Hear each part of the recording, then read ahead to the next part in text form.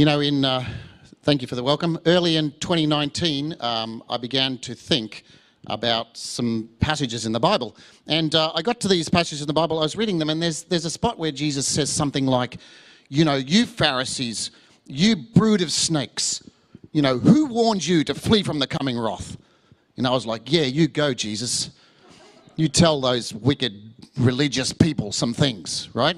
And I began to think of that, and then I suddenly thought, wait, I'm a religious leader. What if those words have some truth in them that are for me? What if I'm skipping over these and I'm skipping over the very words of Jesus, which have some truth for anybody who's a religious leader? And if that's the case, then maybe there's whole tracts of scripture that I've completely ignored for the sake of thinking I'm on Jesus' side.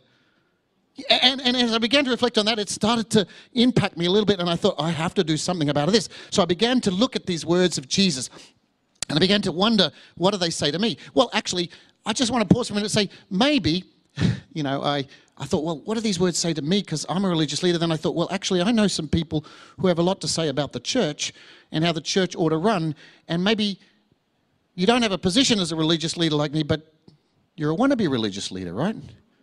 Because some of you, surely you've sat there every now and then and you've thought to yourself, I know what should happen to the church, and if the church was run right, it would happen like this. Well, I say, well, that's religious leadership, right? And there's probably one in this church like that. But, so if this is the case, then maybe this is a message for you, and it's a message for me, and it's for anyone who wants to know what Jesus thinks about the church and what he thinks about leadership and what he thinks about how the church should operate, right? So actually what happened was, that was 2019. I began this process. I thought, I have to see what Jesus says, but I can't just see what Jesus says. Maybe I need to look at what Jesus also does. Because maybe in some things Jesus does, he gives me a message about what I should be doing as a spiritual leader and what I should do if I'm interested in the church and what I should do if I'm a disciple. So then I'm going to read the books of the gospel, Matthew, Mark, Luke, and John, and I'm going to see what is it Jesus wants to say to me if I want anything to do with the church and if I want to be a true disciple of Jesus and I want to lead the church. So I began in Matthew, and for the last 2.5 years, my wife and I and a trusted couple friend of ours, we have a Bible study every 2 weeks, and we've finally made it to Matthew 14. So I have to tell you this, the honest truth is, I cannot tell you how impactful this study has been to me. I have learned some things from the scripture that I have never thought of before that have truly challenged me to think about. What kind of leadership are you offering the church? What kind of a disciple are you? Do you truly understand what God wants you to do? And I've done it simply by asking this one question of any text that I read in the gospel, and this is it. What would Jesus, if this was written to spiritual leaders, what would Jesus say to me? And honestly, it's been amazing. So, believe it or not, 2 years ago, almost to the day, a little bit earlier in August, I was here. And I preached the very first message in that series on what would Jesus say to spiritual leaders, and the title of that message was Start Here. Now, what I'm going to do today is I'm going to give you the second in that series of message, and we'll get to that in a minute. But I wanted to recap just a little bit for those of you who, because I've learned this over life, is I probably don't remember what I preached 2 years ago. I certainly don't expect you to remember what I preached 2 years ago. And so here's what I want to do. I started, of course, reading in Matthew, and I got to Matthew chapter 3, where it talks about Jesus' baptism. Great to hear you had some baptisms last night. And then the very next passage, it talks about Jesus being tempted in the desert. And I began to think to myself, I wonder if these things that happened to Jesus, because, we look at them and we go, well, of course Jesus had to be tempted by the devil. Of course he had to be baptized because he was Jesus, and we had to be sure that he was Jesus. And I began to think, well, but hang on, wait a minute. What if this was meant for me? What if this was an example that Jesus set? And he said, every spiritual leader must go through these things, right? Every spiritual leader must first be baptized and submitted to the will of God. And every spiritual leader might just be led by the devil out into the wilderness, right, to be tested in these things. And so I came up last time with the message. It was 4 tests of spiritual leadership, or 4 tests of anybody who wants to have a say about how the church should be run, right? Or 4 tests of anybody who wants to be a disciple of Jesus. And I'll try and go through those quickly because that's not the message for today. Just to recap, and the first one was this, the identity test. And this came from Jesus' baptism. And I just want to say what happened here was from those words where God said to Jesus, "This is my son, in him I'm well pleased." And the question I had for myself was, okay, well, what was God pleased about? Well, Jesus hadn't been to the cross yet, hadn't been the disciples yet, hadn't hadn't done any miracles yet. I mean, you could probably argue with me 1 or 2 might have happened, but nothing had happened. So what was God proud about? What was he happy about? I'd submit to you it's this, that Jesus was submitted to the will of the Father through baptism, and that he said, I will do what you will. And right to his life, to the Garden of Gethsemane, where he said, not my will, but your will, right? And so every spiritual leader and every wannabe Christian who wants to say anything about the church and every disciple of Jesus has got to start here. Do I submit myself to the Father's will? It's not my will, not my way, not the things I like. But what does God want to do, right? That's number 1. Number 2 is this, the sustenance test. And this was this idea, the devil said, turn these stones into bread, right? Now, here's what happens with the sustenance test is we're all tempted every now and then to do something in the kingdom that satisfies us. You know, it's a self-satisfying thing. I did that and now I'm satisfied, right? Well, Jesus said that's not how you get satisfied in the kingdom. How you get satisfied in the kingdom is you need to listen to the words of the Father. Every word that proceeds from the mouth of God. That's what sustains you.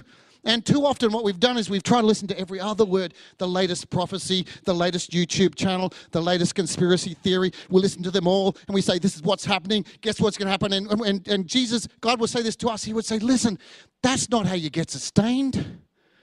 You get sustained by every word that proceeds from my mouth. And, that's that sustenance test. So we're all tempted occasionally to want to self-sustain. Yeah, but here's the problem with that. What happens when God doesn't show up the way you want? Suddenly you're done with God. He didn't do what I wanted. He said, well, that's not how you get your sustenance, getting what you want. You get it by me. Number 3 was the trust test. This is a big one. See, Jesus said, it's also written, do not put the Lord your God to the test, right? And here's what happens to most of us. God speaks to us truth, and he says, this is what's true about you. This is what I want you to do. This is who you are. And we go, I'm not sure, God, you really mean all that. You probably mean it for them, but I don't trust you. Here's the big test for us all if you want it. These are the things I'm saying. Every person, every disciple, every spiritual leader, you've got to go through this. Do you want to submit to the will of the Father? Do you want to be sustained by the words of God or something else? And here's the deal. Do you trust him when he speaks to you? These are the tests, and I'm submitting to you today. If you don't do these things, then you don't really have the right to have much of a say about the kingdom, right? Anyway, that's number 3. Here's number 4. It's the worship test. These are the things I preached here last time I was here. The worship test was this. You know what we do? We try to put ourselves in the place of worship. That was the temptation for Jesus. And Jesus said, hey, here's the deal. What happens is, it's written, worship the Lord, worship God, and serve him only. But it's so easy, isn't it, to put yourself in that place? And people come to you and say, wow, it's amazing. Look at the church you've built. And we stop and we go, wow. We start with God and we go, God, we've got to trust you. It's the only way we can get there. And he shows up and he delivers something. And then we get to the end and we go, look what we did. And he says, you didn't do this at all. I did. This is the big trouble. So we put ourselves in the thing and we go, I'll just take a little bit of that glory. But he says, no, that's not how it works. Now, I'd say these are 4 tests. This is with the sermon from last time. This is the place you have to start. You have to start with submitting to the will of the Father, not to your own. You have to start to where we get your sustenance. It doesn't come from the things that happen. It comes from the words of God. You have to come to the point of trust. Do you trust him and what he says about you? And finally, you have to get yourself out of that place of worship, never to be acknowledged. I kind of have this dream that one day I'll die and nobody know who I was.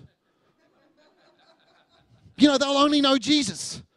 Like, I hope. I know it's not true because people will say Lex this, Rex that, whatever. But the bottom line is Tex is shown up and it's going to work, right?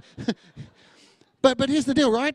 I hope that I die one day and nobody knows who Lex was, but everybody knows that he spoke about a guy and that guy's name was Jesus. And I hope for you this is the same too, because that's who we serve. And that leads me, I think, into what I want to say today, which is the sermon for today, which is this idea that Jesus did something next. He said, first start here. These are 4 things you'll have to face today. These are 4 things you'll have to face tomorrow, right? These are 4 things you'll have to face whatever day you end up with. You'll have to keep revisiting them because that's the fundamentals of discipleship, of leadership. Then when Jesus finished that, he came to this point where he said in Matthew 4:17, so I'm just reading Matthew again, I'm up to 4:17, and it says this, from that time Jesus began to preach, saying, repent, for the kingdom of heaven is at hand. Now, and so I wanted to say to you that I think to me, it's once you face these tests, once you've settled once and for all in your mind, who's Lord of your life, right? Whose will are you obeying? Whose sustenance are you having? Who's getting the worship? Once you've sorted that out, the next thing you have to do is preach the kingdom. Now, there's some debate about whether this is this very next thing that happened with Jesus or whether there was a gap of time. Not really some debate. Mark tells us that now, after Jesus was arrested, John came into Galilee, proclaiming the gospel of God and saying the time is fulfilled. So we've seen that John and so on, things have happened there. The time is fulfilled and the kingdom of God is at hand. Repent and believe in the gospel. So, what about the kingdom, right? See, the bottom line here is, whatever way you look at this, Jesus began his ministry, and when he began his ministry, he did so with a particular emphasis. And to miss this emphasis is pretty much to miss absolutely everything we're on about as a church. But if you miss the emphasis that this is about the kingdom of God, then you've missed everything. Jesus was laser focused on the kingdom of God. And the message he was trying to get across to from beginning to end was this, and this is a message that we all should embrace. But here's the problem. So many of us get so caught up in doing church, we forget why. Some of us get so caught up in worship practice and, you know, the latest thing that we have to do and the thing we have to rush here to do and the building that has to be fixed and the programs that have to be run. And you know what? The things that I want to see happen and the things that aren't happening that we forget. This whole thing's about the kingdom of God. You know, like every single bit of it. And I remember an experience I had where a church I was at, there was a bit of an argument about the communion table because it had been moved. And I remember calling them into my office, and they were very upset. In fact, they'd resigned from the communion team. I called them in my office, and I said, so what's going on? The communion table. It's been moved, and we want it back. I said, well, can we just talk about communion for a minute? Well, what's communion about? Well, it's when we get together, right, and we have the presence of God. It's when John Wesley said, it's when we experience the means of grace, moments when God speaks to us. And I said, and so what part of that has a communion table in it? And they said, none. I said, so the communion table isn't important, but communion is. And arguing about it and fighting about it doesn't sound like communion to me. So I put it back. I'm kidding. No.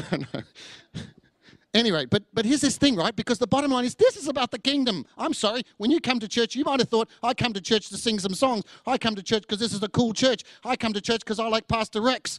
I mean, what? Sorry, Lex. I mean, yeah. So, you might have thought all those, but it's wrong. You come to church because of the kingdom, because this is the kingdom, and you come to church to learn about the kingdom. So I just want to give you some ideas about the kingdom, and I'll just try and run through these reasonably quickly. The first one is this.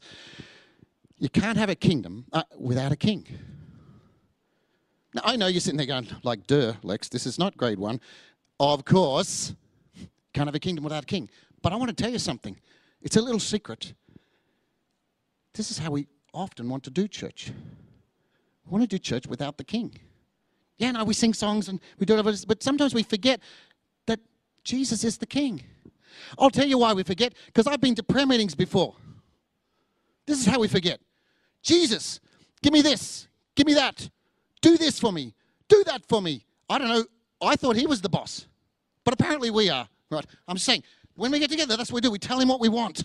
Do this for me, do this for me, do this for me. I know he's the great provider, he's benevolent. I understand all the theology behind that. I just wonder if we think he's the king or not. Because if he was the king and truly here, you know, you wouldn't come in and say, do this for me, Queenie. You know, Queen Elizabeth, it's about time you did some dishes.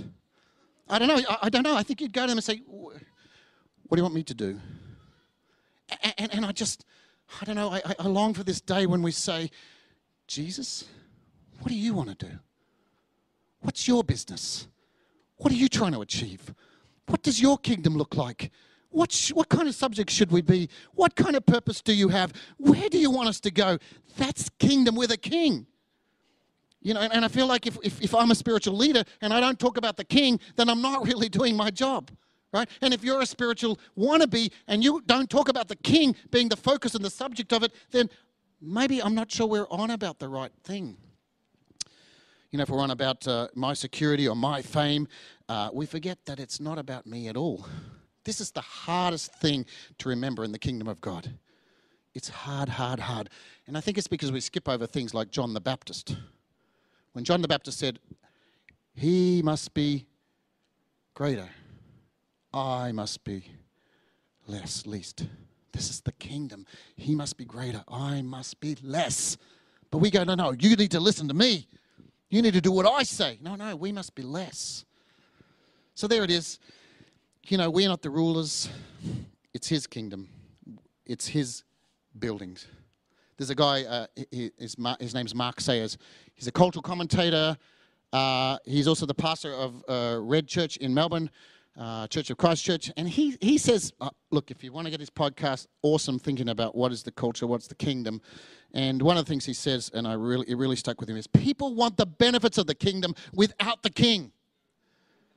He says they want to have what the kingdom offers, but they don't want to listen to the king. He was talking about our culture, the culture we live in, but I'd say the culture we live in is here in the church.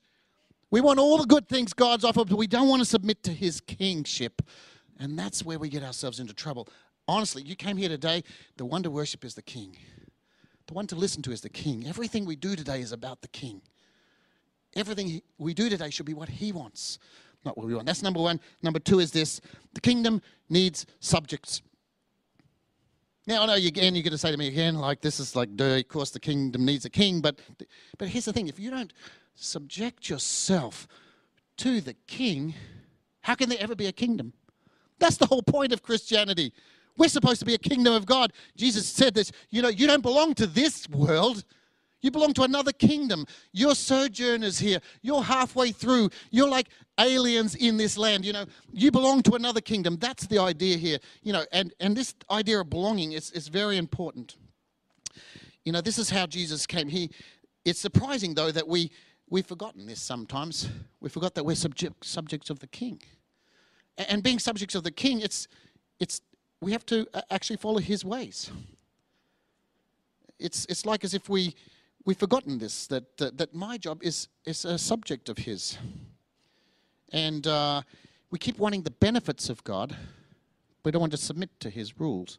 We want him to show up and give me that job and, you know, make sure my pay is okay and help me with my marriage. But we're a bit like Neil said today, we're out the front of the service station with the jerry can and we forgot we got to go. We just, come on, God, do it for me. He says, well, no, come to me. Be subject to me. Listen to me. I'm your king. Here's my third point. The kingdom needs some kind of regulations. I put regulation laws. I don't really know what the right terms here would be. I don't want to frighten anyone off with this, but there's going to be some different ways of thinking, right? If you're going to belong to this kingdom, the kingdom of God, well, you can't think like the other kingdom. I liken it to this. If you came to Australia to be a citizen of Australia, so you came to Australia, and you can't be an Australian without being a citizen, right? You can come here, you can live here, but you can't be an Australian until you agree to do what Australia says, to abide by our laws, abide by our cultural, you know, I don't exactly know what's in that list. Some of you do. You've been through that list, and you know how hard it is. And I reckon if we all, as Australians, we took some of those tests, we probably would fail.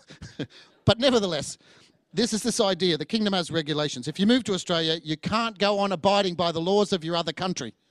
You can't say, but in my country, we drive on the right side of the road, and I'm going to keep on driving on the right side of the road. Well, good luck with that. You know, because in the reality is that's not how we do things here. And you might not like it, and you might not be comfortable with it, but according to the king and the kingdom's rules, you have to do some of that, right? And this is the way it works in the kingdom.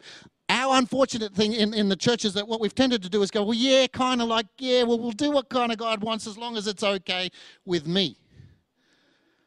Now, I'll do a little bit of that, but I don't mind. Look, I'll tell you what, I'll just drive on the left side of the road when no one's looking. Sorry, I'll drive on the left side when everyone's looking. But I'll drive on the right side of the road when no one's looking, because that's me wanting to do my own thing. I can't tell you how surprised we were in Sydney when we moved to Sydney about 5 years ago. And how many times on the news there was stories of people who hit someone with their car and then pretended it didn't happen. Hit and run. Well, like, is this like a normal thing? I think it was a spate of them. We haven't seen many lately, but it's a hit and run. And I can't fathom it. Well, how could you hit someone and then try and hide? One guy took his car to a place to get it destroyed, like squished, so no one could link the car with the thing that happened. And the only thing I thought about is this. Here's what happens is you think that someone not seeing it means it's okay. You think that if no one saw it, it doesn't actually matter. This is not how it works in the kingdom of God. God knows that's the thing. You're part of the kingdom. It's a different set of rules. You can't just go along pretending, well, hey, today I'm in the kingdom and today I'm not. Today I'm an Australian and today I'm not. That's not how it works in the kingdom of God. It takes effort, and it's hard, by the way. It's a bit tricky. I think this is what baptism is about, right? This idea of baptism, yes, it's about the water. Yes, it's about cleansing. But it's also about this. Everywhere throughout Christianity, the symbols of death and resurrection are rife. Everywhere. You'll see it. Baptism is this. I die to myself and I raised to Christ. My old man is dead. The new man is alive. I'm done with who I was. I'm now who you want me to be. That might be a process of time. Baptism doesn't solve all of that things, but what it does is solve something in your head where you say, from now on, I'm not going to live by the old kingdom's rules. I'm going to live by the kingdom of God, and I'm going to be who God wants me to be. And I'm telling you, I've done this for a long time now, and it's hard. I often said to God, I said, your job's easy. My job's hard. He says, what do you mean? I go, you're God and I'm not. And you get it easy. You can just go, and it's done. I've got to go, that's just too hard. You want me to obey you there? You want me to obey you like that? You want me to stop doing that? You want me to live like this? You want me to say sorry to them? You want me to beg forgiveness? You want me to say something? I just can't do it anymore, And he says, keep doing it, because that's what the kingdom of God is like, and that's what changes your life. Now, too many of us, we want the easy road, just a bit of God and a little bit of me. And he says, no, old man is dead. That's why Paul have to keep saying, take off those old clothes, put on some new clothes, remember who you are. You're not that person, you're this person. The kingdom of God is like that. All right, here's number 4. The kingdom of God requires repentance. Now, it's a hard one because we don't like this word. You mean repent? Repent? Repent from what? I'm a good person. No, repent. Kingdom of God, repent. This is this idea. He says, repent, for the kingdom of God is at hand. You have to change your mind. You have to change your ways. You have to change your allegiance. You have to turn around. That's what repent means. It's like I'm headed this direction, and I turn, and I go that direction. And I think in the church, too often we say, well, come to Jesus and everything will be okay. You'll be able to have your best life now. And we forget the one thing that's important, which is, no, you have to repent from your old life now. And if you don't repent from your old life now, you can't have the new life now, because you can't have your cake and eat it too. I can't tell you how long it took me to realize what that actually meant. That once I eat the cake, it's not there anymore, right? And I was like, this is actually a real saying. Anyway, you can, I know, it happens. You can't have your cake and eat it too. You can't have the old life and the new. And I know we don't like that, right? We don't like that. We like to have a little bit of the old because it feels comfortable and it feels good. And the new clothes, sometimes they don't fit as well as we'd like. But you have to change your way of thinking. You have to change the way your mind is worked. That's why Romans 12 tells us, be transformed by the renewing of your mind. You don't want to know what God wants you to do. You have to renew your mind. Right? You have to stop thinking the old way. You have to start thinking God's way. That's how you change. And I think Paul helped us to know this is not easy. It's a process of time, and we're all in different parts of that journey, and we always have something that we're learning to do. Here's number 5. The kingdom is kind of here, but it's not yet. Jesus actually said this. He said the kingdom of God is near. It's here. It's close. It's touchable. I think he was saying it's touchable because I'm here. I think he would say it's touchable because you can be here. But he's also saying that there's more to come. The kingdom needs to be expanded. It needs to grow. It needs to become more. And part of the way that it becomes more is you and I start living like members of the kingdom. Now, one of our problems in our society is, I've often said this, if Christians actually truly lived like Christians, the world will be a different place. No, I didn't say if you preach Jesus, you go down and you give someone the 4 spiritual laws. I didn't say that would change things. I'm saying what would change things is if you lived according to the principles of the kingdom of God everywhere you were, not just while in church. This world would be a different place.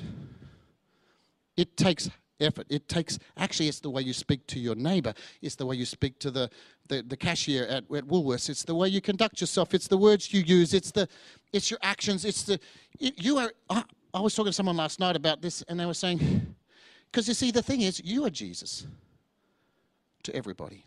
Any wonder why people get turned off by the church? Because they saw me, and they saw you. And they went, well, that's the way Christians are. I don't know that I want to be a Christian, right? Because actually, we've got a job to do. It's a hard one.